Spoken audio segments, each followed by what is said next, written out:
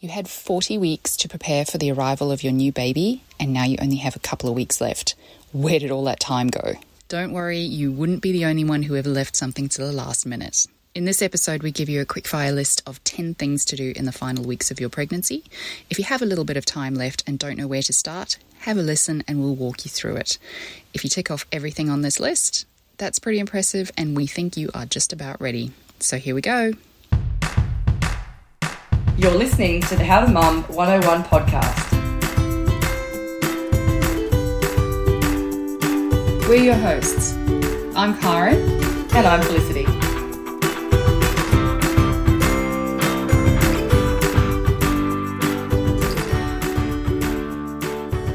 Okay, well, let's crack into it. So, on the top of the list, number one is getting those hospital bags packed. We have had a previous podcast episode around this one, so if you need some more detail in terms of what to pack, go back and check out that episode. We've also got it downloadable on our website. But basically, you just need to get this packed. You know, if you're in the last stage of your pregnancy and you don't have this packed, you do not want to risk going into labour and not having your creature comforts there for you. Definitely. Number two is to prepare your paperwork. So this could be anything from, do you need to do some hospital admission forms? Do you have to book any last minute appointments?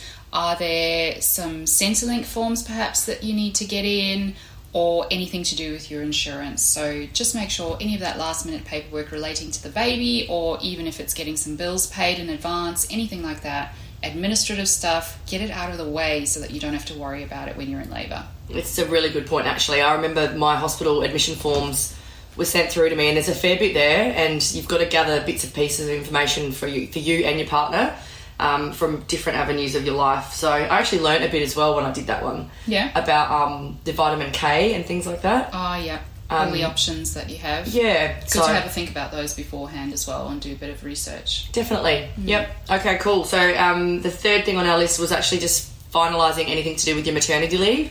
So if you are in the workforce, it's making sure that you've done your handover with your employer, you're prepared for finishing up at work. If you had that sort of final meeting with your boss, you've confirmed what date you might be returning to work and doing any of those handovers.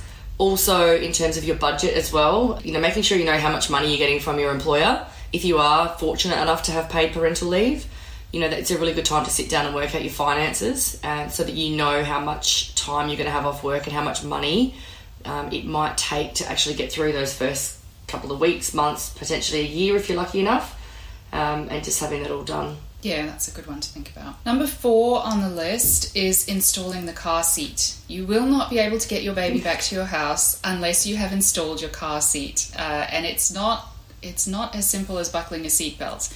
So it's something that you can go down to Baby Bunting or your automobile association and ask them to do for you. There might be a fee involved, but they do come with instructions as well. And if you're a DIY type gal like myself, you just do it yourself when you're 40 weeks pregnant. And if you're like me, you have no idea. Still to this day, I have never installed or taken. I've never put a car seat. Really? Yep. 2 children at 2 and 4 years old, and I've never installed a car seat or taken one out, and I wouldn't have the faintest idea how to do it. So yeah, it's definitely something that if you're like me, you want to go and get someone to help you, or make sure your hubby, hopefully your hubby's not as useless as I am and they can do it for you. It's kind of a good point though, because if you do go down and pay somebody else to do it for you, then you don't necessarily know how to do it, and it's not just a set and forget. Like, you may need to, you know, if you're going on holiday and you're going in a different car or whatever, you may need to know how to do that. So it is worthwhile reading the instructions. At least somebody in the family getting to do that. The other one that sort of goes along with that is kind of testing out some of your other gear. So you might have bought a pram, and if the pram came in a box, then good idea to get that baby out and do whatever building you can of it, and also just make sure you understand how to flip it up and fold it down, and does it fit in the car boot and all that kind of stuff, because you don't want to be trying to figure that out at the last minute. And the other one that goes along with that is if you've got a baby carrier. Those things can be a little bit complicated, doesn't matter what type it is, but it is really good to know how to use those things before baby came along. I remember when my first baby was 4 weeks old, I had an emergency situation when I was home alone, and I had to strap her into the car seat on my own which I'd never done before, even when she was 4 weeks Really? old. And not on my own. And I had to, it was an emergency with my dog, so once I got to the vet, I had to handle 2 dogs and strap the 4-week-old baby into the baby carrier because I didn't have any hands. Oh my goodness. And it was like my first day home alone. Her baby's only 4 weeks old, first time using the carrier. So good idea to know how to use those things in advance. Yeah, absolutely. And I mean, I think I've shared with you my first pram, or my single pram, was a Bugaboo Chameleon, and that comes apart in 2 parts. And I've also got a converter for the capsule that I had, which was a different brand. Wow. So there was a converter that sat on top of the pram that the capsule clicked into. Once you've done it 100 times, not a problem at all. But I definitely remember having a bit of a meltdown in a car park at a shopping centre because I couldn't work out where the click, where it was to click it to get it off. And the baby's screaming, and you can just feel your heart racing. So there's so many little levers and buttons and things on the pram that it is definitely hard to know which one does what. So good to familiarise yourself. Absolutely, yeah, that's a good one. Okay, so number 5 on the list is a bit more of a health one. So it's around vaccines. So you will have obviously constant contact with your GP or your obstetrician or midwife or whoever is helping you throughout the pregnancy. But there are some decisions that you've kind of got to come to make with your partner. So one of those things is whooping cough. So you will have a whooping cough vaccination yourself as the mother I can't remember, I think the baby does start to build up a bit of an immunity while they're in the womb. And it's pretty important that you have that, and your partner will have that as well. But in terms of the rest of the family, it can be a bit of a contentious one. Yes. You might find that you and your partner aren't aligned as well in this, and you might also find that you have family members that aren't willing to have these sorts of vaccines as well. So you definitely want to be talking about this and going and planning that. Some people I have known have said nobody can come to the house if they haven't had these vaccinations. So you want to have a look at whooping cough. You might want to go and get a flu shot depending on what time of the year it is. And again, your husband, your family, grandparents are going to be close around. And anything else as well that might be necessary at the time depending on what's going on. Obviously there's a bit of an outbreak at the moment with COVID-19. Hopefully it's not too much longer, but you never know, that might be something that might come to play as well. Yeah, that's true. Given, depending on when people are listening to this. So there are lots of other things to consider from a health perspective as well. And vaccines are just kind of one of those administrative tasks that can just fall to the bottom of the priority list. So it's a good one to keep in mind because it is important. Definitely, because it's not only actually having the decision about what you want to do, it's actually finding the vaccine, because sometimes they can be in short supply, making an appointment and getting in and seeing the doctor or the nurse as well. So there's a little bit more to that one. So number 6 on the list is making arrangements for some of your other babies at home, whether those be fur babies or children. So even if you've got dogs that are used to being left home alone, if you're going to be away for potentially 24 hours or longer in labour, you do just want to have a bit of a think about who might go and give them some food and say hello and those kinds of things. And of course, if you've got small children, older siblings of your new baby, then you wouldn't be able to leave them at home at all. You're probably going to need someone to watch those. You will need somebody to watch it, and it's really a tricky one. I had to, for my second birth, get my parents to come in from out of town because we don't have family in the city where we live, in Adelaide. And actually, I was just talking to someone else who's from India, and he said his wife is expecting to give birth in about a month. The family's in India, and for their first child they all came down, but now they can't, and he actually still doesn't know what they're going to do with their older child. So it's a bit of a tricky one. That is really tricky, isn't it? I think in our situation with the second one, because we had a planned cesarean and I knew that I was going in at a certain time, you can make arrangements.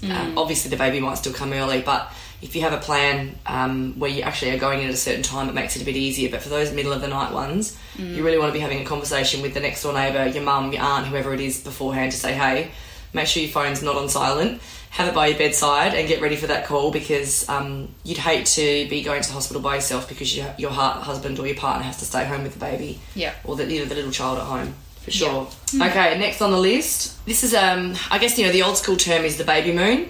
And it doesn't have to be anything extravagant, but it's really just that one-on-one time with you and your partner before the baby comes.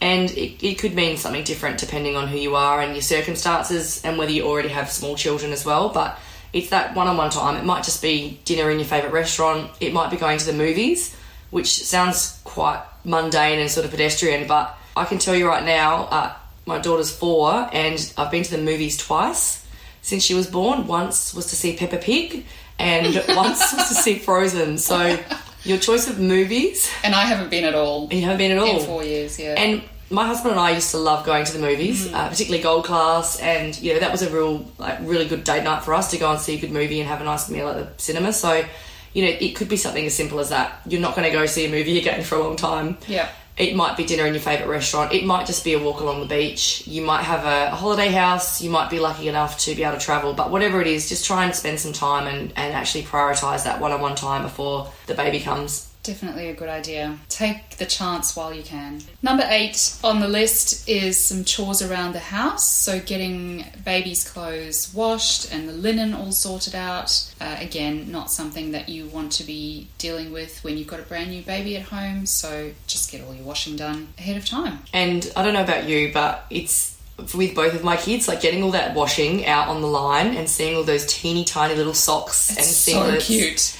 If you're not clucky, that is the one thing that's really going to make your ovaries start to really ache for this baby, because it's just absolutely adorable. So it sounds like washing is a bit of a mundane chore, but it's actually a really nice wash. Yeah, the other thing is that those clothes, when you look at them before you have your baby, they seem teeny tiny, so small. And then when your baby's actually born, often they're swimming in those things. Yes. Yeah. So they're actually even smaller and you just can't believe, but they grow so quickly. It's amazing. Yeah, definitely. And you want to have it all washed and ready and all the tags off and everything folded away so you know where it all is for when baby comes. Okay, number 9 on the list, one of my personal favourites because I love food. And this is actually batch cooking and freezing some meals in preparation. You just can't underestimate as well like how quickly the days go and how challenging it is even just to get to the supermarket to buy groceries sometimes, particularly if your husband or your partner hasn't got much time off work and they're racing home to get home and help you. Being able to just pull out some bolognese sauce from the freezer, some tuna pasta or chicken pie, some pumpkin soup, whatever it might be, you probably won't ever want to eat those meals again because you'll eat pumpkin soup 5 nights in a row. But yeah, having a nice home-cooked meal that's easy and ready to just grab, it really is a lifesaver. Yeah, amazing to pull one of those out and just be done with it. Totally. The other thing you can do that I've heard a few people do is just sign up to like a light and easy, just the frozen dinners or U-Foods or something like that, just to have some stuff stashed away that you can just go and grab and don't have to put in the effort beforehand either. Absolutely, that's another great idea for sure. And the last one we've got here, number 10, is self-care. So this is something that is very hard to prioritise when you're a mum and you might be taking it for granted as you go through your pregnancy, but really take a chance to go and get a massage, get a manicure, a pedicure, get your hair done, all that stuff, because you might not get a chance to do it anytime soon and it just is that last step to just pumping you up a little bit because the tank might get a little bit empty in a few months' time and it's good to have something in there. Absolutely. And also, you just don't know when you're going to be able to get back to the hairdresser. So you want to have, if you want to have your roots done, you want to get that last wax in, whatever it might be, you want to be feeling as good about yourself as possible. The other one, I guess, that goes with that, just before we end off, Flick, is while you're looking pretty, something else you might want to do is book in a photo shoot. It is so nice to have some beautiful pictures of yourself heavily pregnant with your partner